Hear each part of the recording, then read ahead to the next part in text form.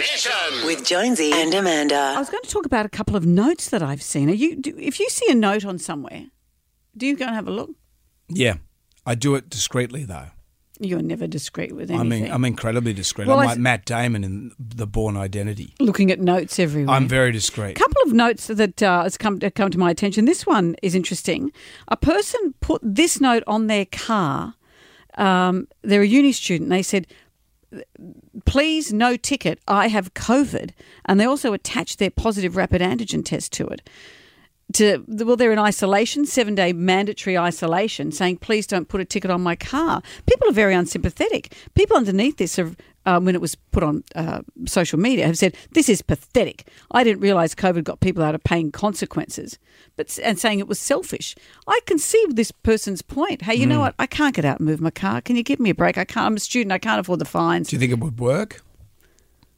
I'd like to think it Because did. those parking ranges, they're all orphans. They don't have parents. They don't have anyone that loves them. So they're not going. They're just going to. They have no humanity. They have no. They're not even human. I saw a sign the other day. I posted this on my Instagram, and there was 2 signs on the car. I was going past it. I was actually talking to you on the phone at the time, and I said, I've got to go. I've got to take a picture of this because I need to post it on my Instagram.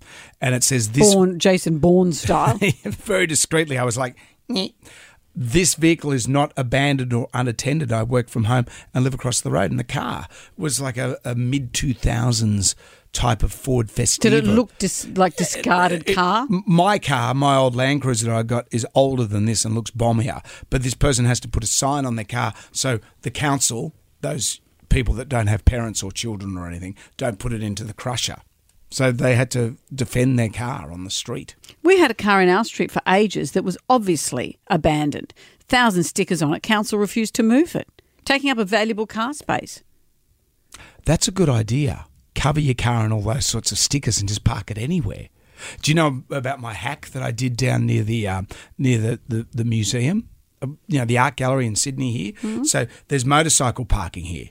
Like there's this tiny little bit of motorcycle parking. And in this city, you can't park a motorcycle anywhere. So one day I had to do some business there near Parliament House. And are you doing business in Parliament House? I had to do some business there. I put on long pants and get in. So anyway, I've gone to park my bike in the motorcycle parking, but there's only about 4 spots. And I'm going, ugh. And then I went to park it in the car spot. This ranger walks past and he says, oh, yeah, I wouldn't park there, mate, because you'll get fined. I went, right.